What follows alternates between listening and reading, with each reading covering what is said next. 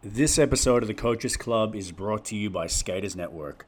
If you're just breaking into the game or you're a seasoned vet looking for gear that will help optimize your performance, then Skaters Network is your one-stop shop. With locations all across Australia and the best online shop in the country, you don't need to go anywhere else for the best advice and the best fit. No retailer does more for hockey in Australia than the guys at Skaters Network, so support the team that supports our game and shop at skatersnetwork.com. Today's guest is Dean Holden. Dean has spent a lifetime in the game and coached a range of teams in a range of roles. His resume includes stops in the WHL, Canadian college and university programs on both the men's and women's side, the Canadian national team, and more recently the Korean and Romanian national programs. In recent years, Dean has devoted himself to further studying the art of coaching, and with a master's degree and currently working on a PhD, Dean is a wealth of knowledge and experience. Whether you're a brand new coach or an experienced one, you can be certain that you will learn something from Dean. So please welcome Dean Holden.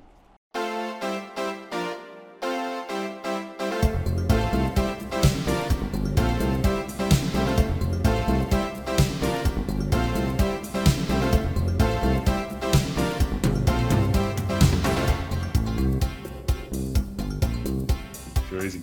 Well, let's start, I guess, and something I like to ask all coaches is thinking way back, because there's many different ways coaches end up in coaching. But I know for myself, at least, a lot of it starts when you're playing. You're either really look up to a coach or get really pissed off by a coach and think, I can do a better job, or I want to be like this guy. But when did you first have the feeling that you'd like to become a coach? How early on was it? Well, when this was, I just said to you here as we started, like, I'm really appreciative of these questions, this opportunity, because, um, these questions really inspired a lot of good critical thought on my behalf. So my compliments to you on the questions.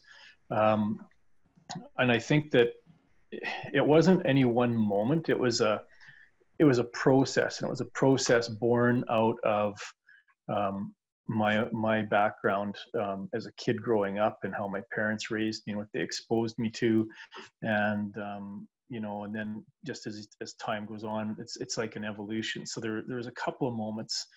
So I think to fully understand the answer, I have to go back in time, provide some context. So I love sport as a kid, and I played multiple sports.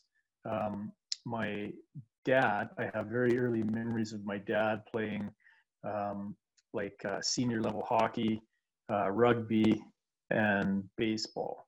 And I remember as a kid going to the rink, to the ball diamond, or the rugby pitch. And at the time, I'm going, rugby, I don't even know what rugby is. Like, as a Canadian kid, like, 2, 3, 4, 5 years old, like, I'd never even seen it. Like, well, we didn't have a TV then either, but I had no idea what this game was. It was kind of crazy. And my mom played, for University of Calgary Dinos on the basketball team and the volleyball team. So I never got to see her play, because after that she went into teaching. But they both had athletic backgrounds.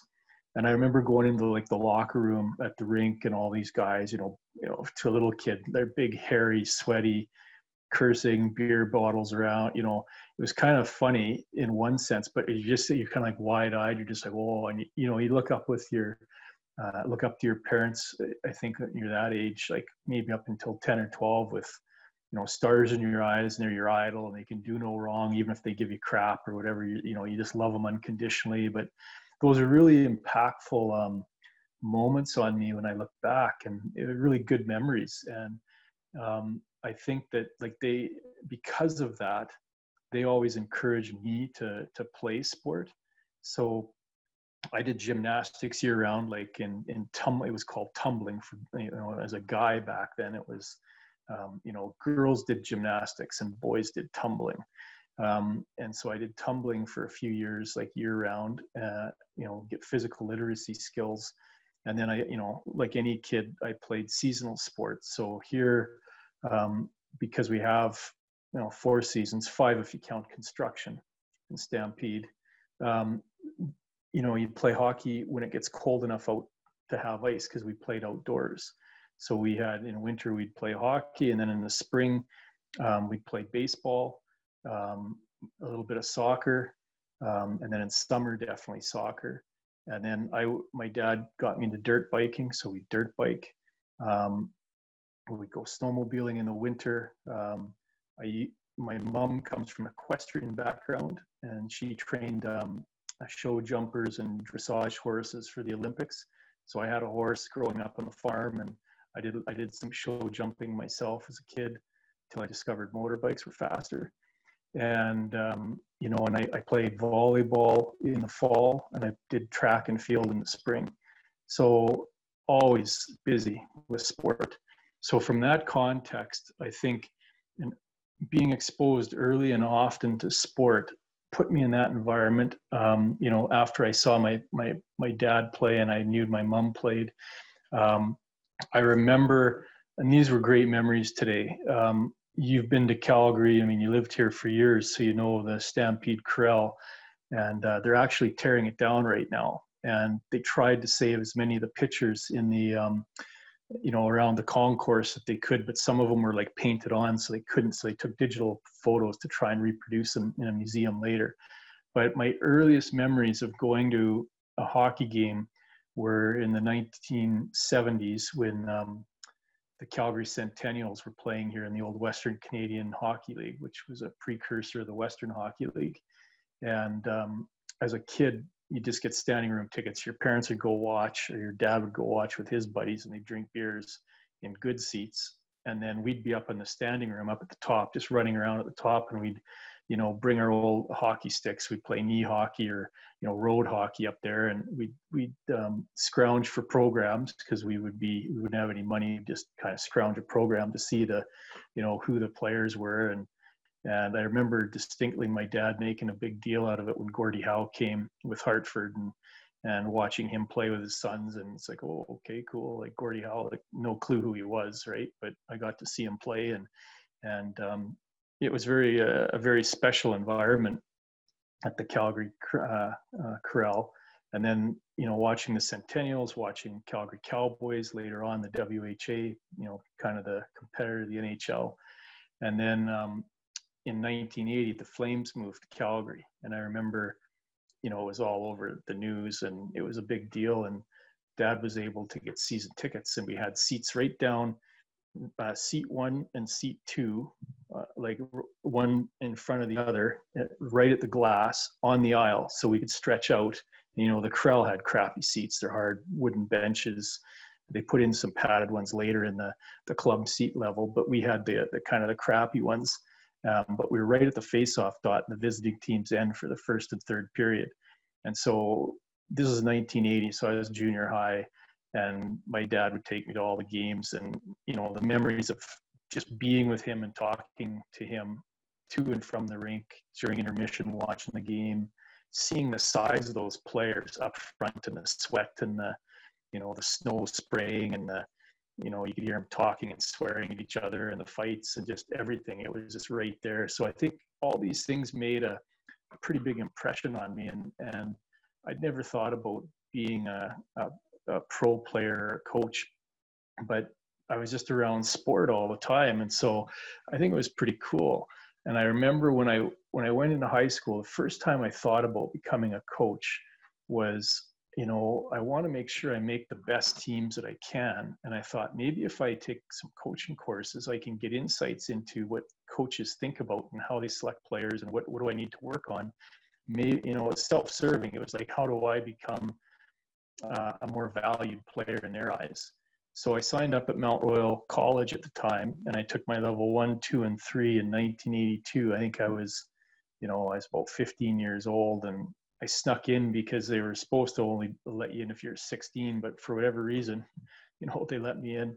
And I took these classes, and it was Friday night, all day Saturday, all day Sunday. And I remember walking down these hallways going, Jesus, like I don't know where I am. Just, I couldn't figure it out. And I finally found the classes, and I, for 3 weekends in a row, I attended. But I remember walking into the class and just being so anxious. And I walk in and I see a room full of adults, and of course the only seats left are at the front. So I go sit in the front, and I was scared to say anything. I didn't say anything. I just shut up and listened and took notes, and I got through the first 2 levels, and then I went back for the 3rd level, and I finally got some confidence. So I started to ask the odd question and speak up. And I'll tell you, I was out of my comfort zone, and I'm going, man, like, I must really love hockey if I'm going to put myself through the stress and anxiety with all these adults. And I had no experience coaching. And then it was after that where it's like, okay, my rationale was to make me a better player. So I kind of put the coaching on the back burner for now. But then I remember in '84 in the Olympics, the high school I was attending had a TV on, and the Team Canada games were on. And it was usually during math, which was great because I hated math. I'd skip out and, hey, I got to go to the bathroom, and I'd disappear for an hour and wouldn't come back. I'd watch the Team Canada games, and I fell in love with at the time in 1984, the logo. It was a really cool logo, and the colors and just everything. And it was like, okay, I made a vow to myself that within 10 years, I was going to represent Canada in hockey. And I wrote it on a piece of paper and I put it in my binder. And everything after that was all about me becoming a better player so that I could one day play for Team Canada. I didn't care about the NHL, couldn't care less. Didn't interest me. It was great to watch with my dad. Didn't matter. I didn't know how I was going to get there. Just knew that was it. That was my goal. And so I became very focused, on my off ice.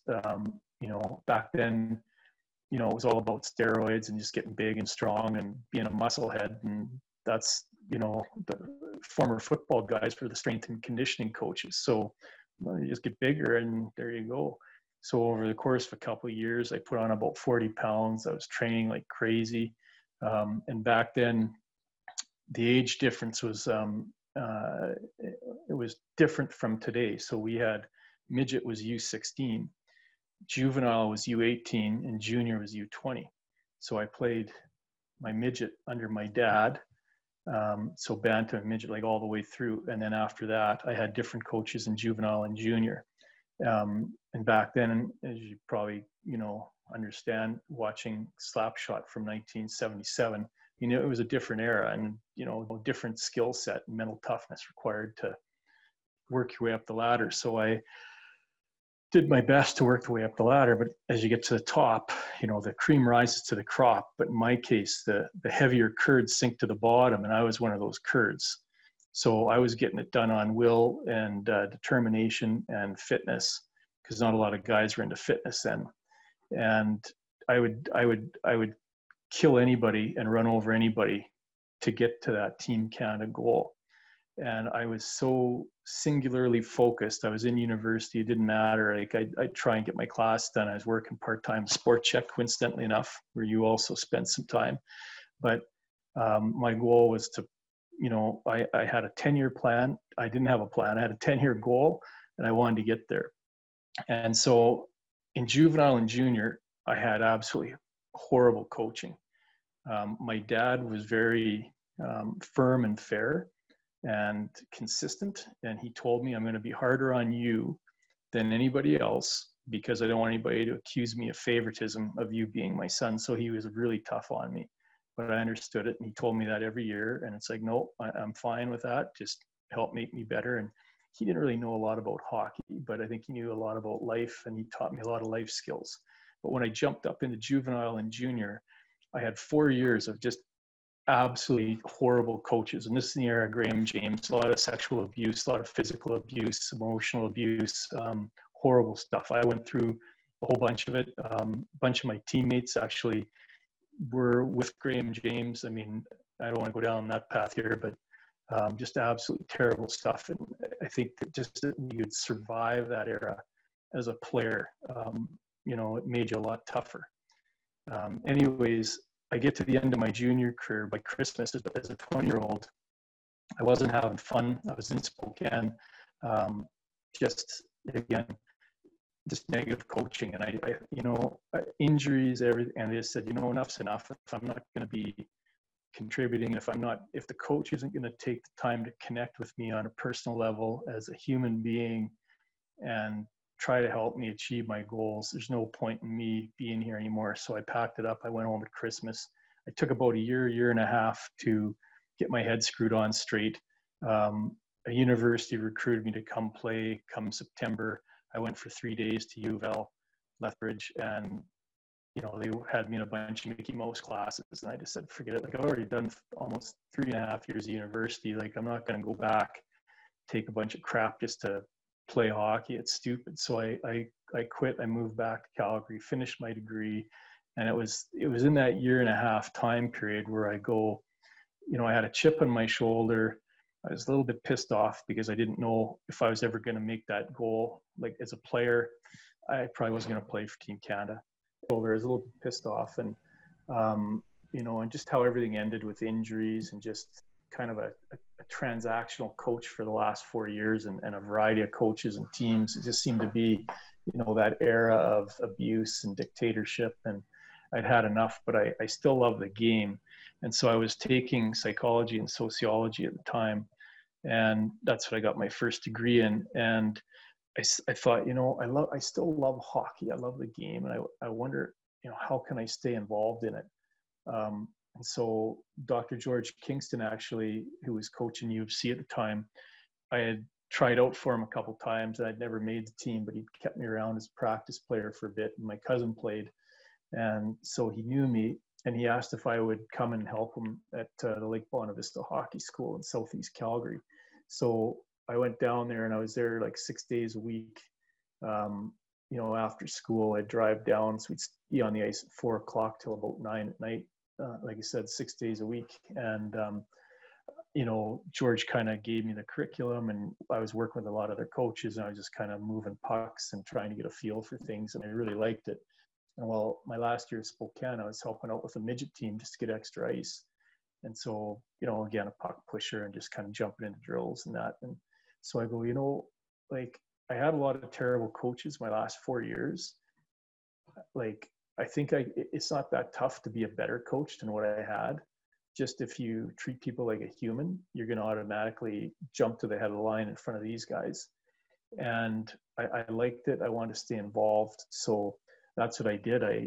George got me doing that. I think I did it for a couple of years, but I started coaching a Bantam AA team that year with a couple other guys I met at the Bonavista Hockey School. And we worked together for 3 years. And then I started to move up through the ranks. And then it was, so that was, the moment, I think, not when I took the coach certification classes for my own player interest, but when George kind of, was a role model for me and kind of got me involved. And I thought, okay, you know what, I didn't play pro. People are going to, maybe cast stones at me like, well, who are you? You didn't play pro. But like, I think I used, I went back and I doubled down in my education to try to learn the art and the science of coaching, So after I did my undergrad, I did the National Coach Institute at my level 4 and 5 and advanced 2 or HP2, whatever they call it now, through Hockey Canada. I taught with Dr. Joan Vickers in neuromotor psychology for a couple of years and worked in a research lab. And I started to get exposed to all these ideas and the art and the science of coaching. And I think that, over that period of time, I started to realize, I think I can do this. So it's a long answer to your first question, and I think it kind of paves the way for some other stuff to follow here. But, that was kind of the process and the context into which I learned I could coach. Yeah, no, there's a lot there and really interesting stuff, particularly how you became kind of a student of the coaching game while you were still playing. And I think that's super valuable. Like, I've spoken to coaches on other episodes where you can learn new things as a coach, but sometimes you forget what it feels like to put them into play as a player, whether it's tactically or whether it's just like that human connection, like you were saying. Like, you kind of forget how a coach makes you feel as a player once you're a long time removed. So interesting, you started the journey while you were still playing and could really tie the two together. But talking about some of the coaches you had, can you recall any specific either positive or negative experiences from coaches that you played for that perhaps really influenced you to become a coach, or maybe influenced how you were going to coach or how you were not going to coach? Definitely. I think, like, as I mentioned, like my dad was really good, like firm but fair. I remember he always said, and he, so I had him, all through, like as a kid growing up, and we played outdoors until I remember the first time being indoors was Pee Wee. So U14 at that time was Pee Wee, I think. Anyway, yeah, we were in the Max Bell for the first time. I remember going, holy smokes, this rink's big. But my dad was a coach, and he was firm and fair, and he didn't take any crap. And I remember him actually getting in fist fights with other parents because parents were, screaming at him to play their kid more and all this. And he used to say, if you miss a practice, you miss a game, no exceptions. And if you don't phone or tell them that you can't come, you miss the next game. I don't care. Like, we might have 2 more practices before that game, but no, you miss practice, screw you, you're out. So he was very black and white. And I think that rubbed off on me. We're a byproduct of our environment. And so I would characterize him, though, being a very good coach, not technically or tactically, but just principled and from a humanistic point of view. And then as soon as I left him, I had a revolving door of coaches, and they all had their warts. I mean, my dad wasn't perfect, like, technically, tactically, probably didn't know a lot, but, you didn't need to know a lot. You just got to be fair and keep everybody moving and having fun and contributing.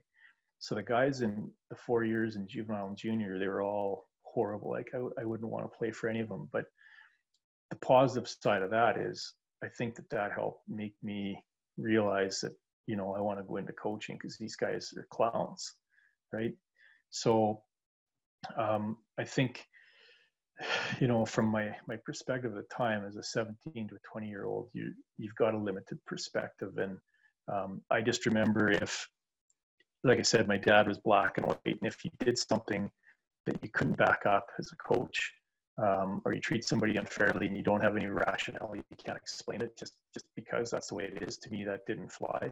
So that really made me resentful of those bad coaches. And I think those coaches would be considered coach-centric, that they were there for themselves and for their own ego, maybe to win and make themselves look good and take the credit. And then when they lose, they'd come in and they'd kick the garbage can and blame the players. And I learned very early that it was a transaction. Like, if you don't perform well, you're going to get in crap and it's your fault. But if you do well and the team does well and it's good results, the coach will take the credit. So I didn't think that was right. And so I think that helped form my coaching philosophy later. But at the time, you kind of had to live that experience to kind of learn about yourself a little bit. So I think those were both examples of positive and negative influences from a coach's perspective for myself. Yeah, nice. And so true. I know as a coach myself, even sometimes you might have in your head, I think we all do, of a poor coaching experience that you never want to be like, and you almost want to be the opposite. But at times you'll kind of hear yourself and think, I'm slipping a little bit. You know what I mean? I can hear that person. But I find that's something that you're constantly thinking about as a coach, is thinking back on what you liked, what you didn't like. And it becomes a big part of who you are as a coach now. But look, you have an extensive history of coaching hockey at a range of levels over a long period of time. Can you share with us, I guess, how you've personally evolved as a coach over your lifetime around hockey? Like you just mentioned, the game has changed so much, and even coaching has changed so much, or sometimes, unfortunately, not enough, but a lot's happened. I guess, how did Coach Dean change from working with Team Canada through to the Western League to university hockey and beyond? And what's kind of been the evolution of your coaching philosophy along that road?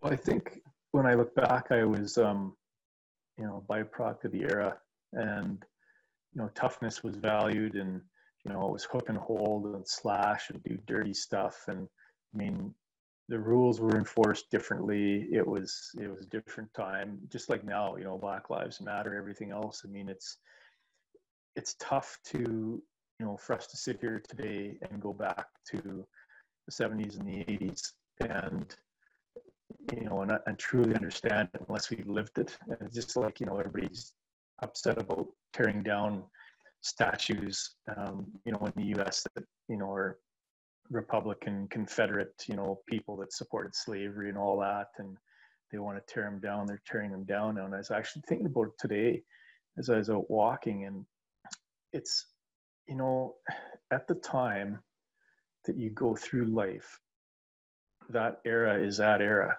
and you just accept it. So in my case, you just accepted it was Slapshot era, and that's what it was. And the coaches were dictators and abusive, and it's just what it was. If you want to play the game, that's the price of admission. You know, and it's almost similar to like the concussions in the NHL, like, you know, and then the CTE and all the other stuff, and these guys are like committing suicide. I mean, at the time, everybody just wants to play pro. Maybe not everybody knows about the concussions. So, you know, they sign up to do it. Now, if they don't know about it and they get it, then I guess you do have a right to go and kind of sue the NHL or whatever. And I mean, we can get into discussion of that, but it's tough to judge an era. At the end of the day, it's tough to go back in time and judge an era retroactively. That's what I'm saying here. It might not be right by today's standards, but at those standards of that era, it was accepted. So I think my evolution as a coach, I've lived through that Slapshot era, and it's progressed and become more modern. And I like what you said, maybe it hasn't changed enough yet. And I don't think it has, and I think it will continue to change. But when I started, like you said, I was a byproduct of who I was as a player, who I was as a person, and the tough guys were valued. So I valued coaching like a tough coach. I imitated those guys. You know, the guys I had through juvenile and junior. I had a minor dose of positivity and fairness, I think, from my dad. And then based on my own playing experience, kind of being a third, fourth line guy, sometimes second line guy, I had a soft spot for the underdog. So I'd want to put those people in chances to succeed. And I'd be accused of, you know, why are you giving the third line time in the last 5 minutes, or, you know, whatever, right? So I kind of had this mix kind of going around. And so I started coaching in 1986, and I would say right through 95, so 10 years, I was very uncertain. I was still trying to feel my way out as a coach. And along the way, I was trying to read books. I was attending coaching clinics and seminars and trying to get better, you know, and just trying to come to terms with what my coaching philosophy was. You know, I did all the extra education, and I think that even though I did all the stuff on a scientific and art of coaching background through education in the 90s, I was still leaning toward that, you know, black or white kind of tough guy coach. But I think for some reason it did click in the early 2000s, and by this time now I'd coached you know, midget AAA, junior A, tier 2, major junior, national team. I'd been coaching in the pros for a while, you know, in the NHL and scouting, and you know, and I don't know what it was, but I do remember, you know, and you know John, the Colombian, John Castro. So I met John in about 2004, and I would, if I'm writing my retrospective history and eras, I would go until about 95 from 86, and then from 95 to 2004 would be another 10-year block where I was struggling with this conceptualization of what my coaching philosophy was. And it wasn't, I had one, but it was changing, it was evolving. Like the first 10 years is pretty static. Next 10 years, I was like, yeah, I don't know if I like this. I got to figure it out. I was like a chameleon. I was trying to change things up and make things fit based on the team I was coaching. And in 2004, when I met John, and then he further challenged me with other ideas around coaching. And I think that's when I really started to sharpen my philosophy. And I would say I struggled again with it from about '04 to about, I'm going to even say 2010. And then from there on, for the last 10 years, I have firmly crystallized my own coaching philosophy. So it's been a long process. And I think when you start to develop a broader base of experiences, I think that then you start to, you get these different perspectives from other people, yourself, you start to reflect back. You continue to pursue other reading and education to make yourself better and to understand deeper. And so now how I describe myself is I'm at peace with who I am over the last 10 years as a coach. Like, I've developed my own authentic coaching philosophy. I'm not trying to be somebody I wasn't, or like, like John Wooden. Well, I can't be John Wooden.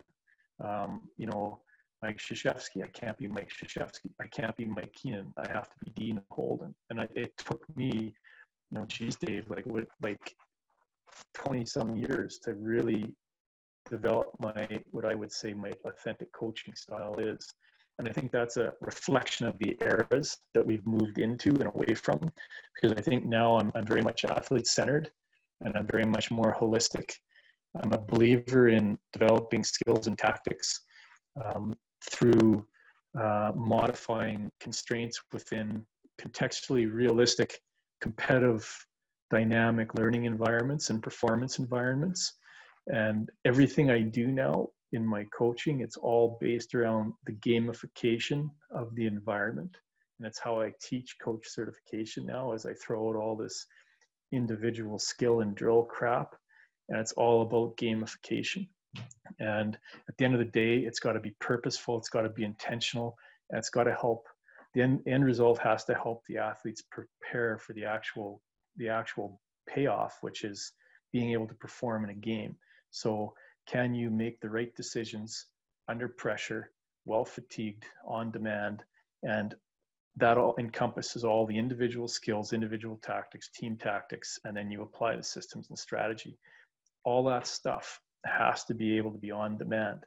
And so for me, in a nutshell, my coaching philosophy has evolved into 3 words. And it used to be 4 pages to 3 pages to 2 pages because I type it all out, but now it's fun, learn, return. That's it. Simple, 3 things. So fun, if we're not having fun, like we play hockey, we don't work hockey. You got to make it fun. If it's not fun, get out, go do something else, find something else that's fun. Learn, like if you're not learning, then you're regressing. Again, go find something else. And then return, it speaks to, do your players want to come back tomorrow? Are they looking forward to the next session?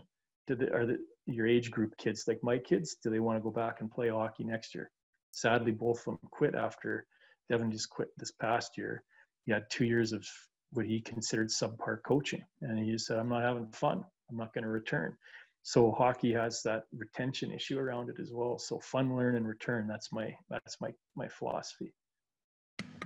That's excellent. And I think that's something that every coach, like I just wrote it down myself, those 3 words mean so much, particularly the return. I know here in Newcastle, we do sessions each week with kids and adults, and it's a kind of not a debate, but a conversation we have with coaches who work with us quite frequently. And is we have to do what the players enjoy, that they want to come back. And sometimes as coaches, we're in a real hurry to get them better and want it to look good and think they have to be able to do this, like work harder, but the fun needs to be a priority. And sometimes I know I've run a session where I've had other coaches look and be like, well, you kind of be doing more there, or you can be pushing them in a different direction or maybe harder. But it's balancing that, but this is where they're at, that they're loving this, they're going to come back next week or tomorrow. And I find that's tough for a coach, because sometimes you feel that, I know early on you feel like you're almost doing them a disservice because you feel like you can be teaching them more. I don't think we put enough emphasis on that them wanting to come back tomorrow, which is the fun aspect, right? Yeah, no, I agree 100%. Because I mean, at the end of the day, they're the clients of the system. And if they don't want to come back and they walk away, they've got other sport choices they can make and other things to do with their time. They can get on those freaking video games, and that's a choice in itself, Yeah. you know, and it's not coming back to your sport training. It's then sitting there twiddling their thumbs, literally. So everybody's got choice. And, you know, and I think that could be one of my answers to one of your later questions is just people have a choice, you know, and they can vote with their feet. So I guess in the, you know, as we said, a lot's changed, but in today's world, if you had to define the ideal definition or role of a coach, what is that in 2020? Well, I believe, like I've mentioned, I mean, as a coach, you got to care about your individual athletes. You really got to work to connect with them on an individual basis, build a relationship. And part of that relationship building is trust. So you've got to get to know each other, and it can be, you know, what's your favorite color? Who's your favorite superhero? What team's your favorite team? What do you like to eat? You know, speaking to the minor hockey level, I mean, those are things you talk about. I mean, with the older players, you know, what are your hobbies? What are your passions outside of sport? You know, how your kids doing, you know, what grade are they in, what sports they play. I mean, you got to show an interest in other people. And when you do that, that's when you start to develop that trust and that relationship. And I mentioned to you, I think before we started tape, how I operate is I use something called appreciative inquiry. So that means I ask questions, and I show a genuine interest in learning about that person, and I'm appreciative to have their feedback and their time, and, you know, want to get to make that connection. So I think it's just, again, it reflects my authenticity as a coach, because this is who I am. And so I can use this approach and it doesn't feel shallow or contrived. It's genuine, and you build that trust in that relationship, and they start to share more with you. You start to share with them. They see you're a human, and it's not just like a coach athlete power dichotomy.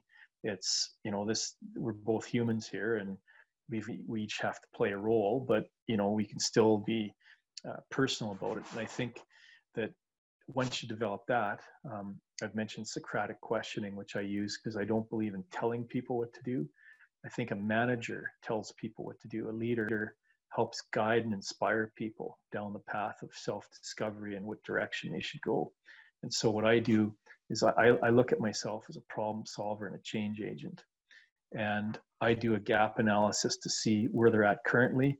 And I do that from my own observations and my own knowledge and expertise over almost 40 years of coaching now. And I involve the individual as well. I might involve other people, other experts, other players, other coaching staff, like sports psych, strength and conditioning coaches, like, depending on the age level, right? But I do a gap analysis on where that person is now. I get their input on it. And then together we sit down to help plan what path do we need to go forward with. So it's very much individual. It's very much athlete centered. It's very holistic. It takes into a lot of things into account. You know, at the younger levels, you know, you don't get as complicated as that. You just kind of find out a few things about what, you know, what they want and how they think they can get better, and you guide them. And at the older levels, you got more time and energy and resources to pay attention to them and help build them up. And then, you know, at the higher levels, obviously you got to think about the function of the team as a whole, and some people get slot into roles, but that doesn't mean it's a death sentence either. Like, I think that the fourth line penalty killer needs to be valued, and they also need to be included in discussions and plans on how they can get better, so that maybe one day they could be a third line player, or maybe even a second liner, or what other skill set could they bring to the team to help make them valuable. You know, and I think too many coaches, once you make up your mind quickly on a person or a player, and they just plug them into a role, and that's it, you're done. And the only way that you're going to get out of that as a player is if you change teams, or there's a coaching change, and maybe someone else views you in a different light. So I think that, you know, the definition of a coach is somebody, as I said, somebody who cares, and it should be about transforming the individual person, not transactional leadership where you're just hoping to get something out of them so you benefit. So it's, for me, it's I think it's very much a professional consideration when you're a coach. Like, it's something to be taken seriously, and it should be a two-way street, because you as a coach want to progress as well. And I think the only way you do that is by getting to know your players and then developing your own performance path and your own gap analysis on how you can become better. Yeah, I guess I want to throw another one in there, like, because I agree with that. If you're going to coach, it's something that should be taken seriously, and with your gap analysis or any analysis, for a minor hockey coach that might be working, like in Australia, they'll work with kids. There's generally one practice a week and 1 to 2 games a week. Of that time, how much time would you say you spend away from the rink, either preparing, planning, or analyzing the team's performance or individual's performance on a weekly basis? Like, how much time would you add to those one practice and 1 to 2 games? My first advice would be is the ratio is wrong. You need to have 2 practices a week, maybe 1 game, or 3 practices a week and no games. You could also do 2 practices a week, maybe 1 game, but maybe do an off ice. Don't need to be on the ice. Get off the ice. Forget about the ice. Especially Australia. Like, look at my beautiful background here. Like, I don't see any ice in my background. When I was working in South Korea, there was 1 outdoor rink downtown Seoul, and that was it. I mean, the weather just isn't conducive, right, to have an outdoor rink, and there's very few rinks. So as I've worked all across the world, to me, there's 3 things it comes down to in how do you start to build your sport of hockey, and do you have a cultural history of it, is the first thing. Do you have infrastructure, and do you have the time and money? So those 3 things, it's kind of like, if you have 2 out of those 3, you'll probably be okay. If you have 1 out of the 3, it's an uphill battle. If you got 0, you're going to be fighting it hard. And I know in Australia, there's not a cultural history for it. There's not a lot of rinks, and it's costly, right? And it's going to be tough. And I think that in a country like Australia, where you might be 0 for 3 on those things, you've got to build up your culture and your history. You've got to build up infrastructure, but you need time and money to get it done. Like, you're going to have to come up with a plan. And if I was down there in Australia, I'd be doing a ton of stuff off ice. What I did in Korea is I started to get floorball and road hockey going. And I was looking to steal athletes from speed skating and figure skating. I was doing a bunch of different things. Like, I did a gap analysis. What is the current situation here?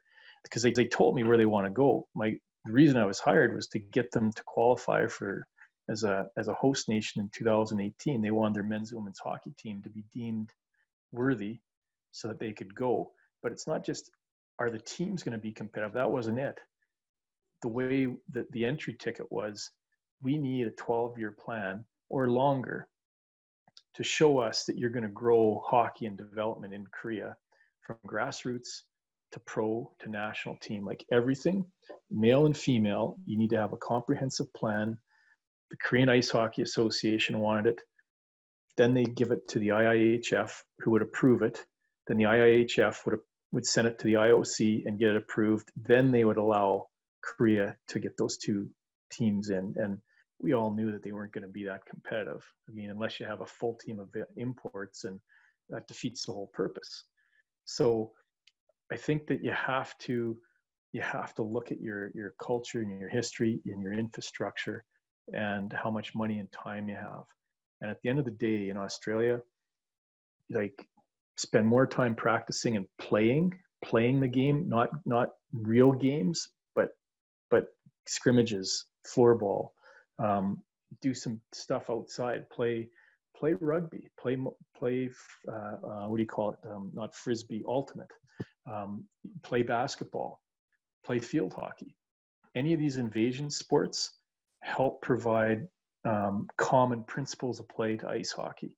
So you don't need rinks. You can overcome this, right? Like you still need a rink to have hockey, but you can overcome some training shortcomings in ice time and cost by getting outside, right? So I don't know. That's what I would do. If I was there, is I would definitely do a gap analysis and I would start to implement other things there. I think the thing about fun and how they return is, I've mentioned gamification. Like I'm big on that now. Consider a video game. Why do kids play video games? There's a level of challenge, but there's also it's achievable challenges. So it's like, I'm not a big video game guy. Like I play a couple of them just on my apps and my phone, but there's consistent reward levels and they're easily achievable. But then there's also some that are a little bit tougher. So they stretch the kids a little bit. But until then, there's some lower level rewards that they can almost always achieve. So they get these little dopamine hits because they've accomplished something. And when you get a pat in the back constantly, you're told, that was good, keep it up. That was good, keep it up. People are going to be attracted to that. So if you just look at video game design, and it's called gamification, it's more in the math, physics categories, but I've taken a few courses on it through my professional development at Mount Royal University on how do you gamify the classroom, how do you gamify the course, and just it's fascinating stuff. And so I think this is what I teach now in my coach certification here is how to gamify the learning environment, especially at the young levels, because we want that whole piece around fun and learn, but we got to have them return. Yeah, that's something we're starting to see here more and more is more off ice activities. And the good thing here is a lot of kids are multi-sport, particularly in the off season, because in Australia, when the weather's nice in the summer, it's tough to get the kids in the rink, which is a good thing. They're off doing other things. So yeah, we're starting to spread it around, which is good. Look, you're a very well-traveled coach internationally, and you've devoted a large amount of time and research into studying how coaches coach and how kids or players learn. I guess in your travels and research, what are some of the concerns you see in minor hockey coaching or coaching of kids sports in general? Yeah, it's a great question. I mean, I've had the good fortune to coach a wide variety of sports too, like the gymnastics and soccer, lacrosse, basketball, rugby, handball. I think that what I've seen is, you've mentioned it too, it's like some coaches feel they're in a rush. They need, like, we want to see learning now. And there's a lot of reasons for that. I mean, they want to feel good about themselves, and that's the cultural perception of what a good coach is somebody that teaches, and then the kids learn, and then they exhibit that behavior. But people don't realize that learning is often never seen in one session. I think that the old school coaching that still exists, the traditional coaching, the skill and drill, and we're gonna break down the game. We're gonna take the game, tear it apart, break it down to its smallest possible levels of technical skill, and then we're gonna try and rebuild it. So we're gonna do static puck control. You're gonna stand there and you're gonna go back and forth with the puck, and then you're gonna, or you're gonna do it forehand or to your front, and then you're going to do it on your forehand side, your strong side, and you're going to stand and do it on your backhand side or your weak side, and and then we're going to start moving. We're going to throw pylons in. We're going to have you're going to do puck control around pylons, and then you're going to have maybe a coach waving a stick at you. You're going to get one of those stupid pep things or whatever those useless money grabs are, those Connor McDavid sponsored crap, where you have to put a puck under one of these sticks, or like, it's all garbage, right? In my opinion. I've been around almost 40 years, and I've gone through my period of time where I thought, oh yeah, this is all great. None of this stuff is contextually specific. We're training kids to do stuff slowly. We're training kids to do it improperly, because they're going to have their head down to look at their stick, to look at the pep or whatever the little stupid little stick thing is that you've asked them to go around, or the pylon. There's no pressure realistic pressure where another kid's coming to try and take the puck away from them. There's no pressure of time. Like there's no constraints like, well, we're not going to measure it in a shift. You got 30 seconds, 45, a minute to get it done. And then physiologically you're tired. You have to get off. There's no pressure from the scoreboard. There's no accountability to the kid to get better, to not get better, to do these sessions, right? So all the old school traditional thinking, the whole part whole, the split stuff down into the micro detail, and we build it back up to get to the game is all BS. The research supports this is not the way to do it. This is exactly the opposite way to teach if you want to get a kid to play and perform in a game. And yet our coach certification continues this fallacy. And what happens? We train kids in the wrong way. They grow up, their playing experience is all in the wrong way. They retire, they become coaches, and it's like the cycle of abuse. It just continues. And we don't change these certification programs. There's like a 40-year lag behind academic research and applied academic research, which works, and the current coach certification models, and then what people are actually doing. There's too much emphasis on the science and not enough on the art. It's taken me almost 30 years, and I'm into my almost 40th year, to clearly elucidate my coaching philosophy. I can count on one hand how many times in coach certification courses that's ever been tasks of me. Because it's always about strength and conditioning. It's always about physiology. It's always about individual technical skills. How do you teach them? It's not even the how, Dave. It's you must teach them. And here's like the huge checklist of individual technical skills you got to cover. And we're going to assign percentages of them at the U7 level, U9, U11. You must do. And it's all crap. Who decided this anyway? Some deep thinker at Hockey Canada or Hockey USA or whatever that has no background in pedagogy and statistics. I mean, it's insane. So to me, one of my biggest pet peeves is we're doing ourselves a great disservice, and we're going counter to my fun, learn, return. We're having no fun by doing technical skills. There's no learning because kids are not engaged and they don't want to come back. There's no return. So we're shooting ourselves in the foot in a number of ways. So what we need to redo our understanding of what a coach certification model course curriculum is, and we need to redo how it's delivered, and then we got to get it out there. It's almost like, right now in the pandemic, until we get a vaccine and until we get it widely distributed, we're all going to be sitting here doing Zoom calls. We're all going to be locked down. And it ain't going to change. The Western League can try to start to play in January. The Quebec League did, and they've closed down again. I mean, it's uncommon sense. Like, let's not beat our heads into the wall here.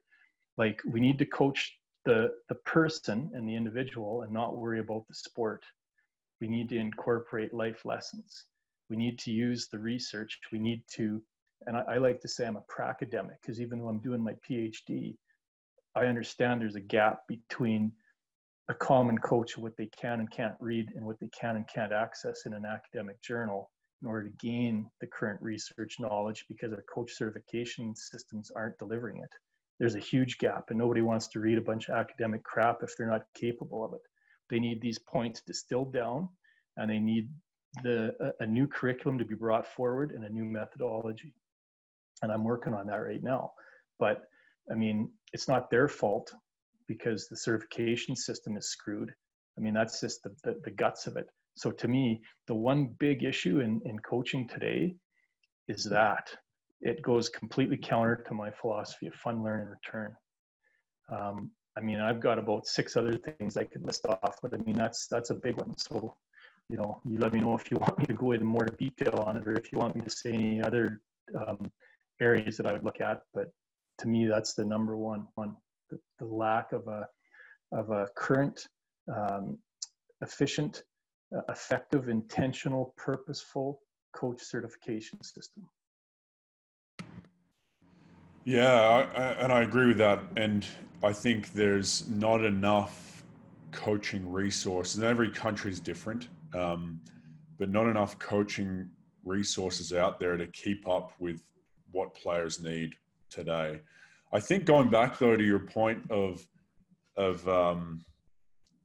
the apparatuses on the ice and players doing working on individual skills, so to speak, where it's a set course, go around the cone, put the puck under here, and they're building those bad habits of having their head down and there's no pressure and there's no decision making and things like that, is I think that a lot of coaches struggle to do different because that kind of practice is really praised by parents and even young players because they're on Instagram, they're on social media where they're seeing a lot of clips of McDavid doing that, and they're thinking, that's what I want to do. That's how you get better. And I know a practice where you have a lot of apparatuses on the ice and have kids doing those drills. And I've sat with parents that look at that and think, this is awesome. So I guess how do we, as coaches, how do we battle that? Because to me, and I do that as well. So I'm not saying I'm perfect. I do, and I think there's a time and a place for some of that stuff. But I know a good practice for me as a player and as a coach is it doesn't look good. There's a lot of it breaking down. And to me, when a drill or a game breaks down, that's when players are learning. So if I'm running a practice, I don't want it to be smooth and look great like it's this polished machine, because players aren't getting better. There needs to be error. There needs to be a turnover. There needs to be a giveaway. And that's how players learn. But like I said, as a coach, sometimes when it looks messy and doesn't look pretty with all those bells and whistles, it's seen by parents as, this is not good. This coach is not doing a good job. How do we combat that as coaches? Well, I'll throw it right back at you. Like, how would you combat that? Like, you're actively doing this. So what steps do you take in Newcastle or wherever? Like, what are you doing to help solve that? Well, I think when if it's a team environment, it's educating the parents. So, parent meetings early, and bring them in on here's the why. But when it's smaller kind of sessions or camps, it's finding a balance so they get a bit of that eye candy that, okay, this is good, and then mixing in that decision making. But a lot of it with camps and sessions is through the player, like us really trying to educate the player on kind of, this is why we're doing it and how did that feel and what did you learn there, and hoping that will get back to the parent. But as I said, I've even felt it, and where I'd like to get better at that, because I felt I've run a good practice before, but I can almost feel the eyes thinking, that's not great. And I've run bad practices as well and can feel those eyes. As I said, no one's perfect, but I just feel a lot of coaches get pat on the back real quick when it's a pretty practice that looks great. And if you're being really critical, sometimes you're looking at, it's like, okay, where's the decision making here from the players? Where are they having opportunity to fail and it's costing them? So it's a turnover, or it's under pressure and the puck goes the other way. So yeah, that's how we do it. As I said, with teams, educating the parents, and with smaller sessions, really trying to educate the players and kind of get them to tell us why. But it's still something that I think all coaches battle with. Yeah, it's a constant battle. And I think, like I say, my biggest thing is we need to overhaul and revamp the coach certification system, and the delivery methods.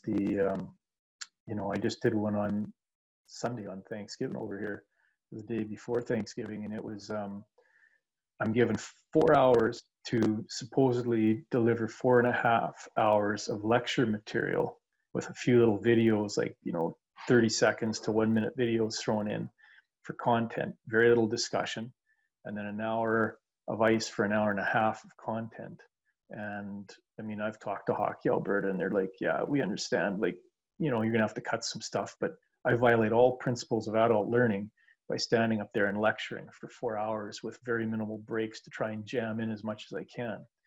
And so I tell the coaches that going in, and I cut and paste and I take some breaks, and I'm still violating a lot of the adult learning principles, because I like to only do 7 slides max in a row and then have time to do, think, pair, share, or to do small group discussion on what we just learned and then work our way through. So like I said, the coach education thing is the big one.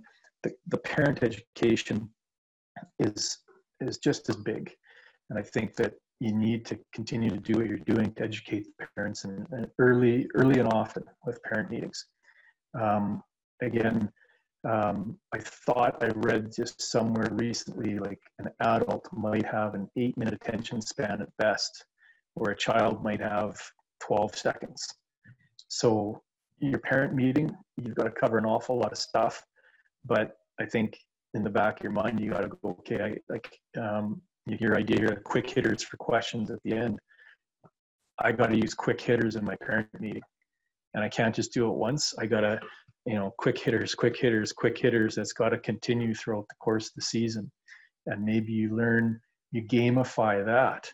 You find ways to disguise educational components with the parents through parent socials, right? Maybe you create a game where, okay, every parent here, put in one question you'd like to ask in the team, you throw it in a hat, and then maybe you pull out 2 or 3 questions, but you make some sort of a game or a challenge of it, right? You create 2 teams, say, okay, this half of the parents are going to be the coach, and the other half are going to be the parents, and and then you get discussion going, right? And you break down some barriers. And like you said, Dave, there's a lot of preconceived notions on what does good coaching look like from the parents' point of view, even in the coach's point of view and the kid's point of view, right? So, well, they've got to be assertive, they've got to have a plan, they've got to be able to demonstrate the skills, things should look clean, they're like little mini adults executing perfectly out there. And like you said, that's contrary to learning. It should be messy, it should be chaotic, and that's when there's a challenge, that's when the learning is actually going to happen. And as I mentioned, very rarely do you see learning in one session. It's usually learning is this performance over time. You take a baseline measure, if you can, if it's an objective measure, and you can do objective measures in some areas, tough in decision making, but how fast can they skate in 4 strides? So you can measure that, right? And then over time, as they gain strength and condition, agility, balance, coordination, you measure them again, and you measure them again, and now you've got data, objective data. But okay, how do we measure hockey sense?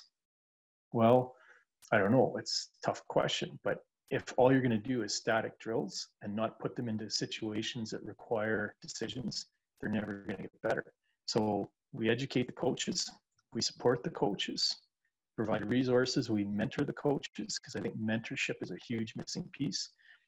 We provide education for the players. We try to develop their understanding about why we're doing things, and we educate the parents the whole way through. So, I mean, you can't do one and ignore the others, because you're going to have issues. It's got to be a whole comprehensive parent education, player education, coach education plan.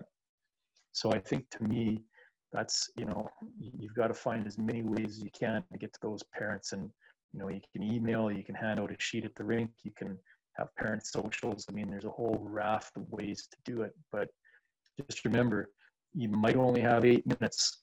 So identify your key talking points that you want to get across, use those first, and forget about a lot of the other stuff. And then repeat, hammer home those most important points over and over, right? And with parents, it's communication, like dialogue. Like, you got to be open to have dialogue, right?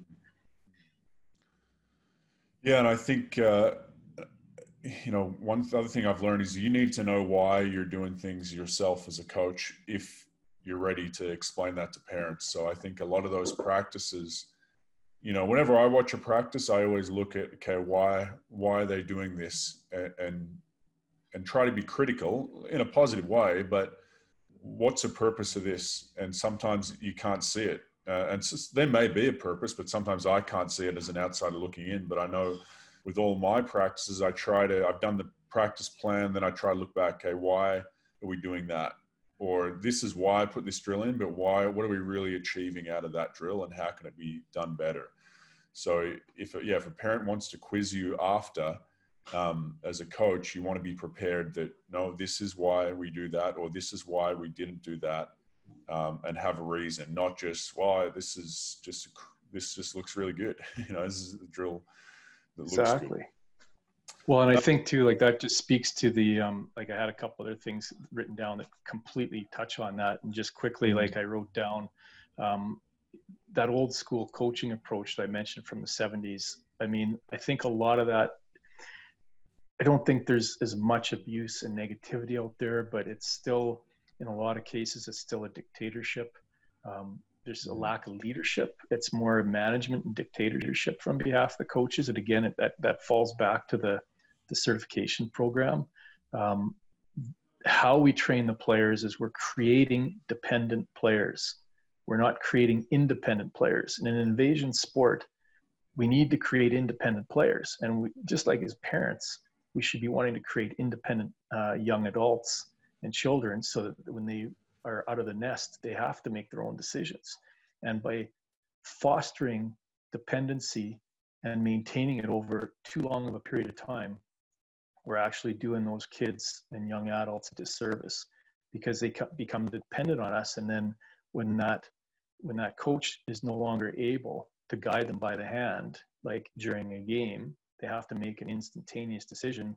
They'll hesitate and they'll look to the bench. Is coach going to yell at me? Should I pass? Should I shoot? Or should I dribble? There's no room for hesitation in an invasion game. And the limits to human informational processing capacity mean you can only attune to one thing at a time. So if your teammate is yelling at you, the coach is yelling at you, your parent is yelling at you, the fans are yelling, the music's blaring, and you're trying to skate with your head up because you've been taught to skate with your head down to look at pep, what are you going to do? Like you've completely screwed that athlete up. So I say that coach dependency is a large part of it, is because the coaches are always yelling instruction. So coaches, shut up and watch. You don't want to be an Xbox coach. You can't. Shut up, watch. And there's a difference between coaching and teaching. And coaching happens during a game, and that's positive reinforcement and maybe asking them what they saw. That's coaching in a game. It's not telling them they need to do something else, or it's a different way to approach it. The teaching occurs during a practice in a learning environment where you still guide them. You don't tell them. You lay out the rules of the activity, but you let them solve the problem. And your questioning approach needs to help guide them through how they work through figuring it out on their own and their own problems.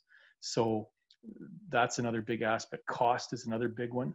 And we've kind of touched on that. Do more stuff off ice, because ice time is your primary cost, right? Equipment sharing. Kids grow out of their equipment. Why don't we have an equipment bank secondhand, right? Let's get that going. And then, like I said, it kind of goes back to the coach education. Poor coach support. Everybody up in the stands, the parents, they're all coach, owner, GM, and they're all criticizing you. They're always judging. And so with the parent education, hopefully that'll help that. But we need to increase our budgets for mentorship, long-term mentorship. And you have to have a mentor relationship. If you don't, you're on an island all by yourself. And I think we need the coaches to understand their value and the impact they have in shaping all these kids and into people. Because it shouldn't be about creating hockey players. It should be about creating people. And then the next generation of officials, coaches, sport administrators, people that run the snack bar at the rink, the lawyers, the ditch diggers, doesn't matter. We're trying to create people. So you want to become a transformational coach, not a transactional coach. So those were kind of my pet peeves, but it all does go back to education. So I guess if coaching certification aside, if you came across a parent or a young adult thinking about getting in and helping out as a coach of kids sports, I guess what is the best piece of advice you give to that young person or parent? I would say coach young kids, because you're going to have to develop patience and understanding.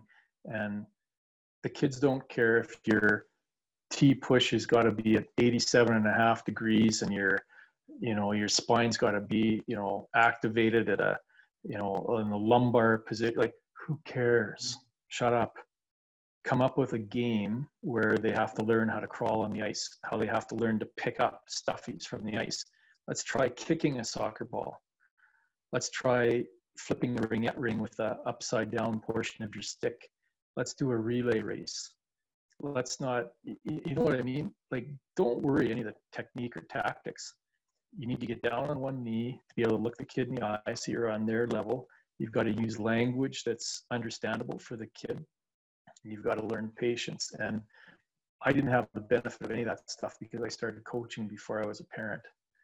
And one of the most valuable things for me is to have kids and then to take a genuine interest in how they see the world. And you need to learn to think like a kid. You got to learn to think like your client.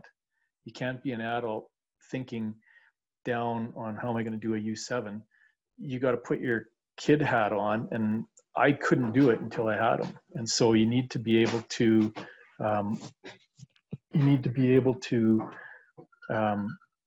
see the world through a kid's eyes, right? So for me, the best thing I did was when I was teaching those hockey schools at the start. Like, even though I was coaching Bantam AA, AAA at the start, I was coaching kids how to skate. I was teaching power skating. I was teaching skill development, even though it was all wrong back then. It wasn't the fact of what I was teaching and the how.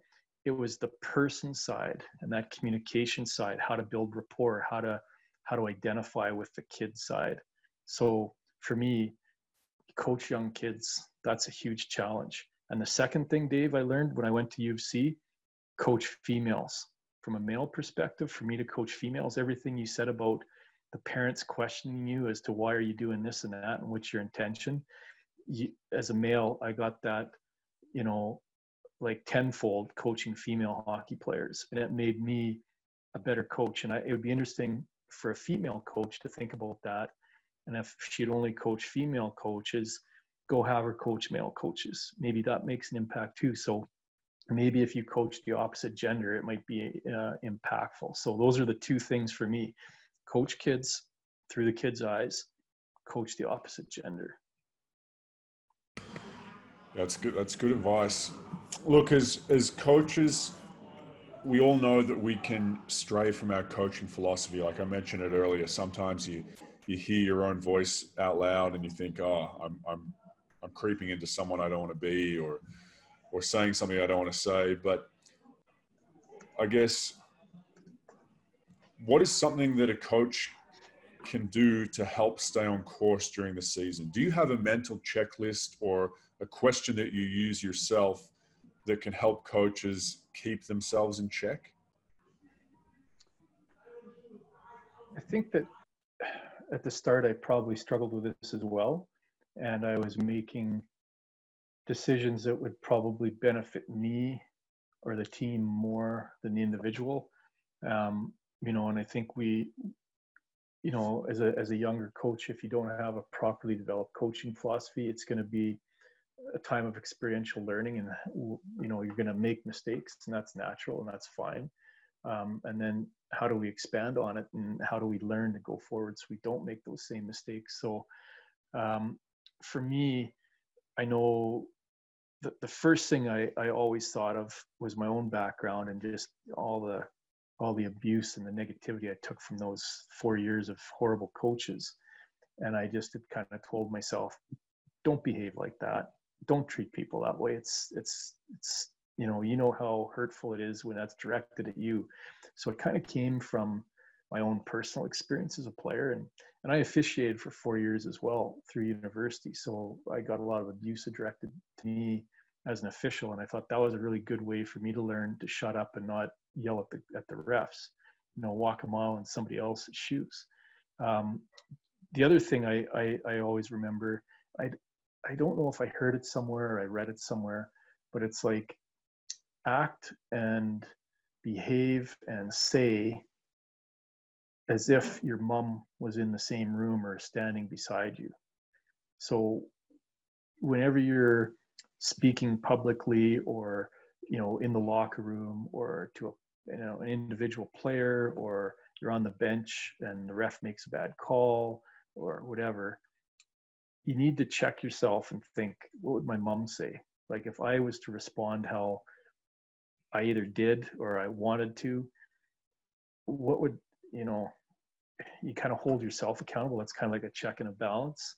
And then the last thing, once I became a parent, this, I think it impacts you greatly, is at some point you have to turn those kids over to somebody else in a teaching capacity in school, or in a sport capacity, or a babysitting capacity. And you can't always be there with them, because, most parents are, do no harm, right? Like they want the best for their kid, and they're not going to deliberately abuse their kid or hurt their kid, right? Accidents happen, but they're not intentionally going to do it. But now we have to take that leap of faith, and we have to put that faith in somebody else. And I think for me, I think that's what really impacted me, is if I'm in the dressing room saying something, or on the bench or at practice, and that was my own kid, would I act that way? And that's not to mean I would take it, excuse poor behavior on behalf of my own kid. But, like my dad said, Dean, I'm gonna coach you, but I'm going to have to be harder on you than the other kids, because I don't want any outsiders accusing me of favoritism. So I think that's a real important check and balance. Like, how would you want your own kid to be handled if it wasn't you handling them? Like, are you going to tolerate somebody swearing at them, or kicking them, or hitting them, or worse, or, belittling them, or bullying them? Like, it's not going to happen. So I think when you become a parent, it's like it's a real good reality check for a lot of things in your life. So those are the ways that I would help myself to maintain my adherence to my coaching philosophy. I've also heard, I've been given some advice years ago of that you should record yourself coaching, like a dictaphone in your pocket, or nowadays you can do it on your phone. And I found great value in that. Very cringeworthy to hear, but great value in that. Is that something that either you've done or would you recommend? Yeah. We had to do it in Canada as part of our old advanced one, or HP1, is we had to have somebody record us I think it was in 2 practices and a game. And so that's in the locker room, on the bench, and then, or on the ice. And so we had to have like a mic clipped on, and then, the video camera, and we had to analyze it. And there were certain questions we had to answer, and then we had to submit the VHS tape back in the day, and our written analysis of ourselves back in the day. I remember at the time that was a real daunting task, like, boy, to be self-critical, and to have somebody else like shooting you and recording you and hearing it. And I mean, oh geez, like you're in sanctified ground here, coming into the dressing room and all that. And I remember back in the day, because I was young, it was early 1990, and I was pretty leery about it, but it was highly impactful. And I have done it since, but I'll answer that later on here. So yeah, I think it's a good idea. So for you, most teams, minor hockey teams in Australia, their practice is 60 minutes long. What does an ideal 60-minute practice look like for kids in minor hockey? Well, obviously it starts off the ice. I think you need to, respond to every kid in the dress room, and, try and touch every kid at least once. Now, doesn't necessarily mean physically, but, verbally, and acknowledge their presence. And, again, I go back to that trust building, connection building, transactional coach building, authentic relationship where you take an interest in them and you try and, do the idle chit chat with them and get to know them. Then you can kind of, depending on the age, you can kind of maybe go over your practice outline real quick, because, like, again, 12-second attention span isn't a lot. You don't have to go into any detail, just, whatever. My practices are not very complicated. This past year, 2 years, I've been working with, well, geez, all levels, like, but from, U8 learn to skate all the way up to university. But in general, for a 60-minute practice, I would have kind of an opening energizer activity, which would be fun, and it would be competitive. Not competitive necessarily where we're going to punish the loser and celebrate the winner, but there's going to be some sort of accountability and an outcome. But it's going to involve everybody. There's not going to be sitting around and eliminating people, so they have to stand around and watch. Everybody's going to be going for the first 10 minutes. Then I go into contextual games and activities. And so for me, I spend an awful lot of time at all ages working on one-on-one. And I'd say half my practice is going to be one-on-one. I've got a whole curriculum around that, and 2-on-1 and 1-on-2, and then 2-on-2, and then 3-on-2, 3-on, 2-on-3, 3-on-3. But half my practice is one-on-one. Like, I will not, that's a non-negotiable. Then within that, there's a mix of learning and performance environments. And so I'll define what both are to the players, to my coaching staff, and my parents. And I will make sure the players are aware of which one we're doing. Learning environments, we welcome mistakes. I want to see kids falling down. I want to see players making poor decisions. I want to see chaos. I want to see messiness. Fine. Now, I don't want to see inattention or screwing around. Like, you need to be focused. Like, I'm not going to let you off the hook. Like, just because it's a learning environment doesn't mean you screw around. No, it means we're using our time wisely. So I still got to hold them accountable. But it's a learning environment. We celebrate mistakes. It's okay. This is how we get better.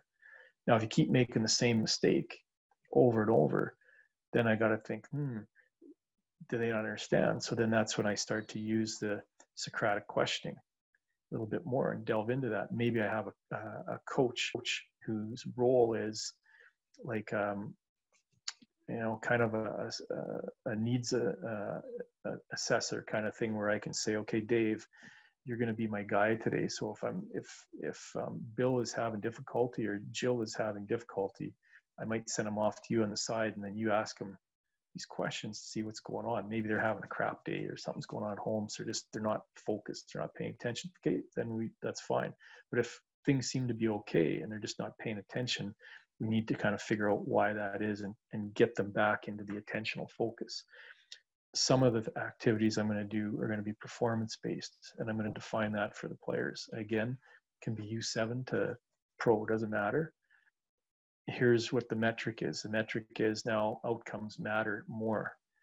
This is when you need to be at your best for everything, and you need to try it and work as hard as you can. We're going to keep score somehow. It might be on the scoreboard. It might be under their individual metrics. It might be puck possession. It might be decision making. It could be anything. But we're going to keep metrics, and there's going to be winners and losers. And we can either rank order everybody, or maybe we have multiple teams and it's a competition between the multiple teams, or it's just two teams, whatever. Maybe it's like a badminton ladder where, people try to rise up to the top, or, and you're constantly fighting and shifting of positions. One of the things I did at the university level is I had a power play competition. So for one whole practice, everybody had the opportunity to earn a spot in the power play for the weekend. And if you met a bunch of metrics in practice, good, you're on their power play unit. If not, well, too bad, you're going to kill penalties then. And so it was completely wide open. You had to earn it every week. So I always have a mix of learning and performance context within each practice. I understand why I have them there. My coaches understand why. The players understand what they are and why they're important. Parents understand. And then at the end, I'll either have something fun but still purposeful at the end. So not a babysitter practice drill or activity, but it's an actual intentional reason why we have that there. And I might focus on just one thing, but I'll always have time to debrief. And of course, I'll do that off the ice. But if you don't build in a debrief through your practice, and maybe you have a couple of small debriefs, then you're doing yourself a disservice, because you need to provide time for the athletes to critically reflect. Even the 7-year-olds are capable of doing this, and I've done it because I did it for 2 years with Callie through Timbits and 2 years with Devin through Timbits, plus other years where I've coached Timbits where it's not even been my kids, and they are capable of it. We as coaches do not give enough credit to the young kids to be able to come up with answers to guided questions. We tell them the answer or we yell at them the answer. So to me, that's what an ideal 60-minute practice would be. Full of context, very like no static individual skills and drills. Everything is done in a game environment, because if you look at a skills checklist and you play a game of one-on-one, you're going to check almost every one of those individual skills off in a checklist. And if you want to get into individual tactics, you can do the same. If you want to get into team tactics, you make it a 2-on-1 or a 2-on-2. You just checked off all the boxes potentially for team tactics. Don't worry about all the percentages. Don't worry about all the little tick boxes. Make it realistic, gamify it, and you cover all that stuff. So you become far more efficient and effective as a coach. Fun, learn, return. All those boxes are ticked. Yeah, that's good stuff. Particularly interesting, I find, half your practice is one-on-one. I like that, and I like not necessarily one-on-one, but I really like even number situations, because we can practice 2-on-1s, for example, and there can be some execution there. But to me, the real skill is creating a 2-on-1, and that comes through a 2-on-2, where players then make that into a 2-on-1 in whatever scenario that is. So, but one-on-one, you're right. You're puck protecting. You're changing your speed. You know what I mean? Tactically, the way you're angling, there's a lot goes into that. So I think you made some great points. And a lot of people, like, when you think about one-on-one, a lot of people will so what do you think about first when I say one-on-one? What's your first thought on one-on-one? Which are you looking at, offense or defense? Sorry, straight away my mind goes to offense, the player with the puck, when I'm thinking of those skills, just because, like I said, the puck protect, the edges, the stick handling, versus the defensive side, like the defensive skating, angling, stick checking, all those things. But my mind goes to the offensive side. Yeah. And it's an interesting question to ask, because I do it in my coaching clinics. I mean, there's no right or wrong answer. It's just, are you glass half full or half empty? Are you offensively minded or defensively minded? And like most of the people I ask tend to be defensively minded. Right. And as such, they tend to focus more on defense first. And I go that, like, regardless of which answer you choose, and there's no right or wrong, people need to understand it's not an either or. It's a continuum, right? It's a interrelationship. And the biggest neglect in hockey, understanding from a coach's point of view, and then you could filter that to parents and to players, is the concept, the principle. Like, there's 4 offensive principles, 4 defensive principles. They're all the same, except under offense you got puck control, under defense you got stall and contain as its corresponding principle. But everything starts either offense or defense, transition. And so everything I do, there's always transition. It's not like if Dave is attacking Dean, so Dave is offense, Dean is defense. If Dave is attacking Dean and the puck goes out of bounds, it's done. Or Dave shoots, the goalie saves it and covers it, or the goalie deflects it off to the end of the line. So Dave just curls to the end of the line, Dean curls to the end of his line, and we do something else. No, we respond to the rebound. If you miss the net, then maybe I can get the puck, right? So maybe now I've gone from defense to offense. And I think, Dave, it's a critical point in this whole talk today is we neuter transition in a traditional practice, because number one, the coach is blowing a whistle to start and stop the drill, or to at least start the next drill, which by default, then the players that are performing in the drill, when they hear the next whistle for the next people to go, mean you're done, get out of the way. Or they just naturally have learned that and they curl away from the play and the puck and they quit on the play. But that's how the coach designed the drill. But if you look at hockey, there's like, I can't remember the statistical analysis, but depending on the age level and the how big the playing surface is, like if you're looking at full ice hockey and like adults playing, I mean, there's 400 or 500 to 700 transitions in a game. So in practice, again, I go back to the fact that you are not going to get a transition reflected in doing individual skill training on these PEP things or any of this other stuff. And yet we spend so much time we're fascinated with deconstructing the game down to these technical components. And yet the reality of the games are, why are we not doing half of our games one-on-one continuous? If you score, dig the puck out, go the other way, you get scored on, okay, you're out, new person comes in, go, transition, or it's under a time limit that, whatever, but you gotta build in transitions, and coaches just completely neuter their drills. Defensemen, once they knock the puck off the kid's stick, oh, it's over, we don't even need a whistle, I go to my line, you go to your, no, where's the compete and the fight to go get that puck back? Why doesn't the defenseman, instead of teaching them to knock the puck off the stick, why don't you teach them to do a stick lift, to steal it, pivot away, protect the puck, acceleration, agility, deception, head fake, go the other way. Now you're on offense. Like, let's train the other side of the defenseman. Why is he not now looking for an outlet pass? Why is he not looking now to take a guy on one-on-one or make a stretch pass, a penetrating pass up the middle and become part of the offense? We completely destroy this in our traditional coach certification and our teaching of our drills.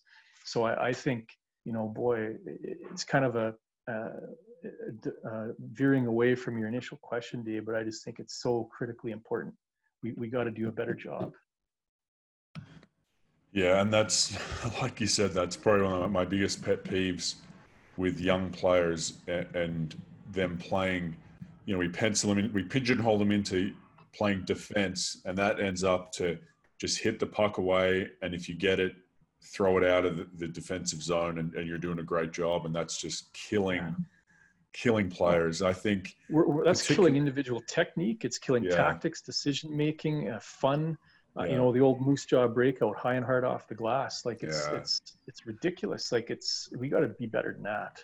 Yeah, and I think it's probably we do the worst job. And when I say we, like coaches in general, with defensemen in minor hockey, because defensemen are seen.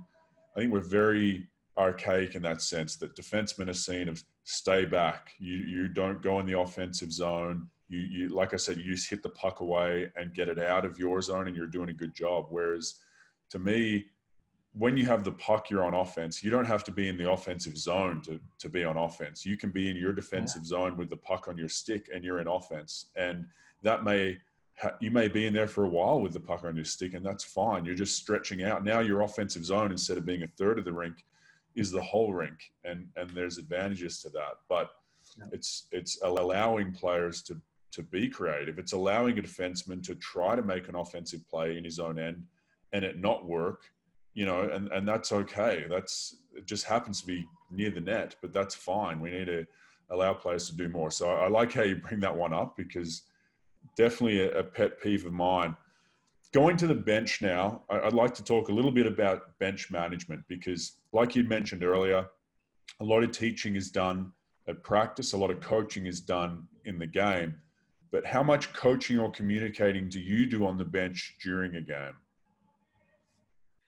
Very minimal. I mentioned earlier, you don't want to be an Xbox coach to shut up. It's not a time to teach, it's a time to coach. Coach means you're organized. Minor hockey, equal ice. Maybe fair ice, but I try to make it equal ice. Just roll your lines, doesn't matter. You're not there to win anything. Who cares what you win at U9, U11, U13, U15? Doesn't matter. U18, who cares? You know what? Next year there's going to be another season. Doesn't matter. We're basically training players to be people, to be good citizens, and to hopefully become a beer leaguer in whatever country we're in, because such a small number of people actually go anywhere with hockey and do anything with it, like to get an education through a scholarship or play pro or whatever. Like if you're in it for that, you're in it for the wrong reasons, and you better get yourself out of minor hockey and get into pro hockey. But we should be there just to teach life skills through sport. When I say on the bench, I roll my lines, and I mean, I've done it in junior B, junior A, university even. I've tried to roll 3 lines consistently whenever I can. There's times and places, I guess, at the higher levels where I've probably, played around with that a little bit because I felt the pressure of, okay, we need the win in the standings to advance to playoffs or whatever. But I try to still be consistent in that, where I try to give everybody an opportunity. And if you're not in the power play, then you're going to be on the penalty kill. It's not like you're just going to sit on the bench and rot.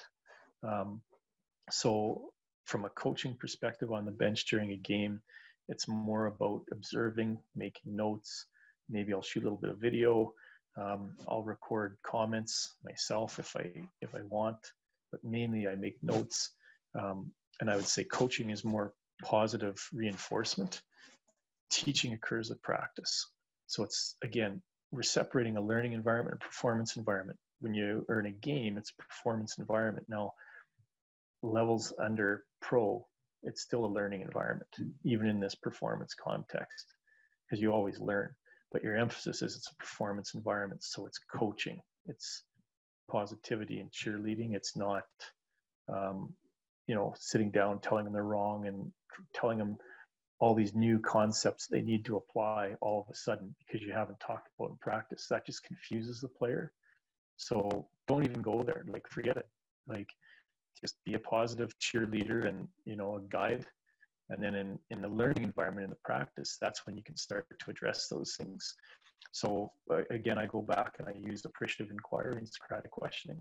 That's what I do. And I don't say it too much on the bench, and I'll ask a lot of questions.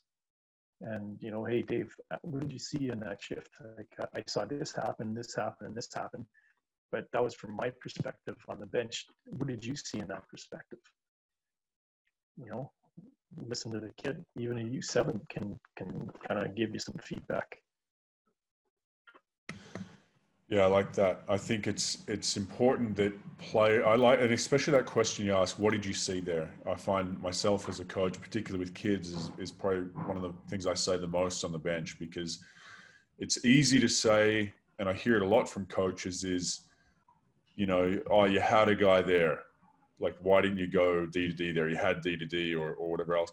Whereas if a player doesn't see the play, we can't expect them to make the play. And we don't want them to make the play that they can't see.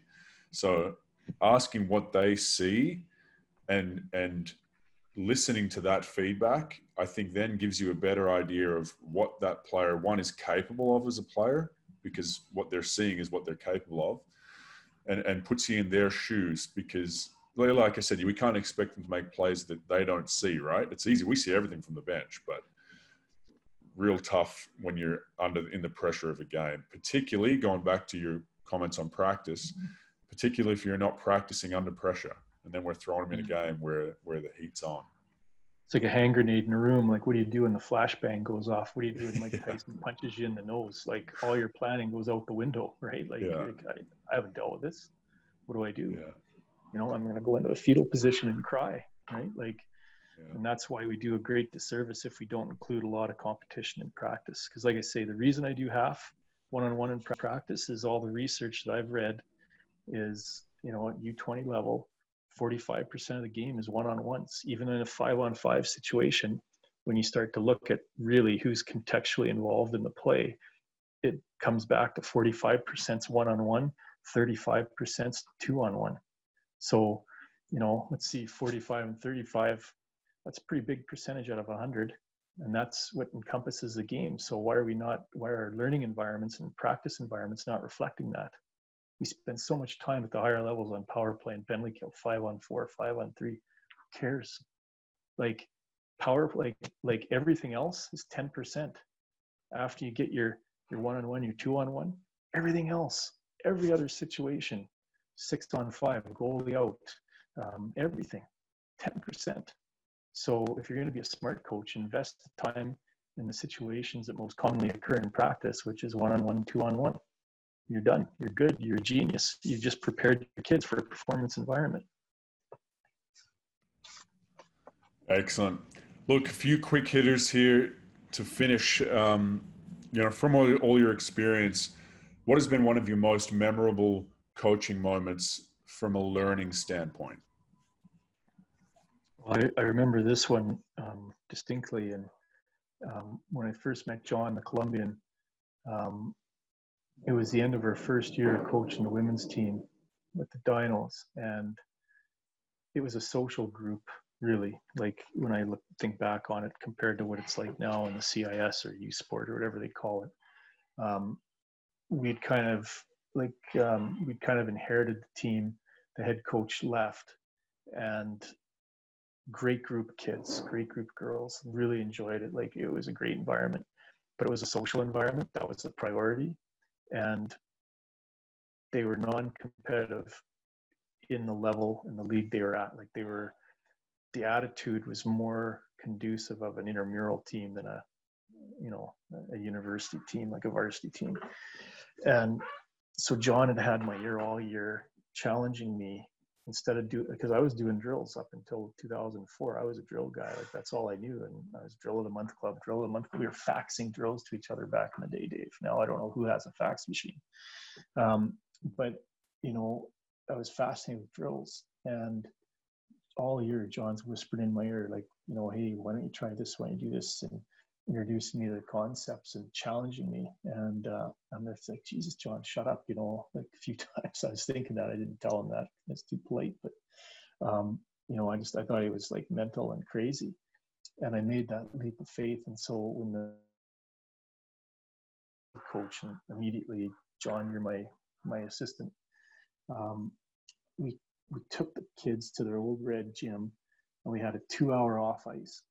And so, like I said, I had some out of shape people on the team. Like, I mean, there was none of this training. Some were in shape, but there was a few that, yeah, and the skill level was fairly low, but good people. And so John said, let me have 2 hours. I'm going to put this off ice. I say training session. I don't mean it can be physical training. It's nothing to do with physical training. It was all about, he was teaching them body language awareness. He was teaching them peripheral vision, and it was competitive, and it was one-on-one. And then we went into some kind of team competitive stuff, and it was all using modified handball. So basically, in a gym, and you throw a ball, and you can run when you don't have the ball, but when you have the ball, you can take like 2 steps and you have to stop. And then other constraints we would put on it was a time constraint where you could only hold the ball for 3 seconds. And then if you hadn't moved it, the whistle blew, there's a turnover, you had to drop the ball, the other team had a crack at it. So he had this 2-hour training thing set up. And I wish we would have recorded it, because I've said in this interview, you can't see learning happen within a session. It takes time, and there's a baseline. You can do measures, or you can just, from a trained eye, you can see, yeah, Jill's getting better at stick handling under pressure or whatever, better decisions, better skating, faster, whatever. But in this 2-hour session, I watched John take this social group of largely unskilled, fairly non-athletic even, not by hockey standards, but just physical literacy standards. He did this thing for 2 hours, and it absolutely blew me away. And I saw non-competitive, unfit, unathletic, unskilled, like young adults start to become competitive, start to push themselves. I didn't see skills improve, because I had no idea what they were like playing modified handball before. This was the first time for the team and for myself. But what I did see was I saw changes mentally in their behavior. Like I saw them pushing past the point that they would, like normally on an ice surface, they'd give up, right? Like their skills weren't there, but everybody could walk, everybody can run. Now, some for not as long as others, or not as powerfully, or not as agile or coordinated, but you run, you catch, you throw. Like they were all more equal than they were on the ice. But I saw them work through hardship. I saw them work through challenge, and I saw how John handled them. and how he used that questioning style and how he put the challenges back to them, and then he held them accountable. And he punished the losers with push-ups and sit-ups and like physical fitness, and he rewarded the winners with a break and water. And for 2 hours this went on, and I was mesmerized. And like I say, I wish, we both wish we would have recorded this. And I'll never forget it. It's frozen in my mind's eye forever. And even the unathletic, unskilled, unfit, uncoordinated kids, all of them came over to us after, like just individually or in groups. They were exhausted. I mean, they're laying on the floor, like they were done. They've never worked as hard in their life. But at the end, we went for a walk outside, and they just said that 2 hours flew by. It was like a flow experience. Did it ever suck from a fitness level? Like we were dying, like you were killing us, but you held us accountable. We had so much fun, and we learned so much. And when I say learned, like I'm not just like pushing through the mental and the physical barriers, but their positioning and their use of principles of play, transition, ball control, stall and contain, the principles of play. It was like a different group of people. I'm going, what? You guys have never done this on the ice. And so for me, I mean, that was like 100% most memorable thing I'll ever remember. It was just how that way of teaching and the content of what was in the curriculum for that 2 hours, like it was transformational. And that just set us up for success, all the off-season training after that. And then how we implemented it for the next couple of years we were with the Dinos, like we did it way more off ice stuff, because then I realized you don't need ice to make huge impact here. You can get creative. So that was awesome. That was 2004. It was great. That sounds excellent. And maybe a similar answer can be used to my next question, but what has been one of your most memorable coaching moments where you've really felt that breakthrough as a coach? Yeah, and I alluded to this earlier, like when you talked about recording yourself, like video or audio in a practice or a game environment. So, I mean, I did it for my advanced one back in the day, and then I've avoided it ever since because I just found it uncomfortable. And I did it once or twice later, but it was like, I don't, like, it's embarrassing. I don't want to see it myself, I guess everybody's got a little bit of an ego, right? But when I started my PhD in Cardiff Met in Wales in 2018, I'd been out of school for 18, 19 years, formal school. And it was a real eye opener. And one of the things we had to do was we had to, after we got through a bunch of the coursework, then we had to create our own action research. So I did mine on, basically it was like my ability to examine myself and observe myself and how I coached. So I recorded myself over the course of, I think it was about 14 weeks. So when I moved back to Calgary in the spring, every Friday morning, I had a video camera, and I had my digital recording device and my phone. And so I mic'd myself to give the opening address of each Friday morning, and then they'd go out and do it and come back. Then I'd record all my interactions with the players, and then I had the video running, so I had body language stuff, and then I analyzed it, and John was there with me, and so I would formulate some notes after for about a half hour. Then John and I would sit down and debrief for about an hour after every session. And that was my research. So I was looking at myself, and I was doing a U12 group, and then I did like a pro, junior, midget AAA group. So kind of half with one and half with the other. But I analyzed my own coaching, and so that was like way out of my comfort zone, right? And then I had to not publish my research, but I had to present my research in a forum and record it, and then I had to analyze my presentation of my research and do another follow-up on it. So it was like almost like a 360-degree analysis of my own coaching style over 3.5 months. So it was pretty personal and pretty intimate. But to me, that was, I thought I was doing a good job of shutting up and letting the players figure it out and all the things we've talked about here today. But I found I was not giving them as much of an opportunity as I thought I was, as far as time to process and to plan and to talk amongst themselves and debrief. And some of my feedback was more directive than I wanted. Like I needed to work more on the Socratic questioning than getting impatient and then interjecting things or prompting them too early so they hadn't had time to think of it. So for me, that was a really good shake up, in my own personal style, like to align it more to what I thought I was doing. Nice. And look, for all our coaches out there, what are your must-haves in your coaching equipment bag?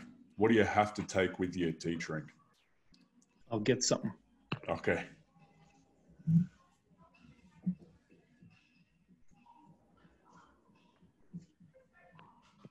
As I disappear into the waves of the surf, I'm going to I'll hold up 4 books, maybe 5th one. And then I'll mention it for the podcast people. The first one, Russian Hockey Secrets, by a famous Russian coach. The strategy, the psychology, the game tactics, the training methods, the philosophy of collective hockey. The Road to Olympus by Anatoly Tarasov. So now this is, I don't know if it's not showing. Oh, there it is. I don't know if you can see that, but it's fading in and out in my thing here. This is an old book. Like, you're lucky to find a copy. It's I spent $30, but now they're like $300, $400, $200. It's first published in Canada in 1969, pocket book, November 1972. Very rare. You got to do some digging on this one in order to find it. But Russian Hockey Secrets, Road to Olympus. There's some interesting, we talk about different perspectives through different eras, and the Russian era and the hockey era back then, like Tarasov and the Soviet machine leading into 72 is fascinating. And it goes into how, in the 40s and the 50s, he started to research hockey in Canada and basically the improvements that he made in a short period of time to create Russian hockey. So it's a really cool perspective piece. This book, The Little Book of Talent by Daniel Coyle, and he's also got the Culture Code out, which I haven't completely read. Little Book of Talent is like a quick hitter. There's lots of good stuff in here, like the stuff, each point, like I forget how many points. He's probably got 50 points. Part 1, getting started. Part 2, improving skills. Part 3, sustaining progress. They're like 3 or 4 pages each. So it's quick, it's to the point. There's some interesting material there. These last 2 books, I think they should be foundational books for any parent or coach for any sport. So the first one is Mindset by Dr. Carol Dweck. You can see I've kind of got a few notes in there. I've reread several parts, pages are dog-eared. But Mindset, the New Psychology of Success, How We Can Learn to Fulfill Our Potential, Parenting, Business, School, and Relationships. She's got a YouTube thing, like a TED Talk, but I'll be honest, I didn't think much of it. It was very dry, probably like myself in this one. But the content was outstanding. The one I'm revisiting now, I've got it on audiobook form. It's been excellent. It's Grit by Angela Duckworth. And her TED Talk is okay. It's better than Carol's, but it's not great. But I'll tell you, if you can get into her book, it's The Power of Passion and Perseverance. I think I'm 6 hours into a 9.5-hour audio book on my walks in the morning, and I'm going to go back, finish it, go back, and then go through the book again, make my own notes. Just those are 4 outstanding book resources. And then the other things I do, Dave, I listen to some select podcasts. I'm very discriminating now. I only listen to probably 4 or 5 regularly. You know, and time is always an enemy. Like, we just never have enough time, right? But the podcasts I listen to, I'll give you a couple here. Hopefully this one. I haven't listened enough to this one yet to make my own opinion, but hopefully at least mine will get some reviews. But the podcast I listen to regularly from a professional development point of view would include the Tim Ferriss Show. So Ferriss is spelled Ferriss, and it's called The Tim Ferriss Show. A wide range of stuff. I won't listen to every one. I cherry pick the ones that I think have interest. The Talent Equation. So Stuart Armstrong from the UK, very good. Sometimes I'll listen to Don't Tell Me the Score. It's through the BBC. Again, I cherry pick that one.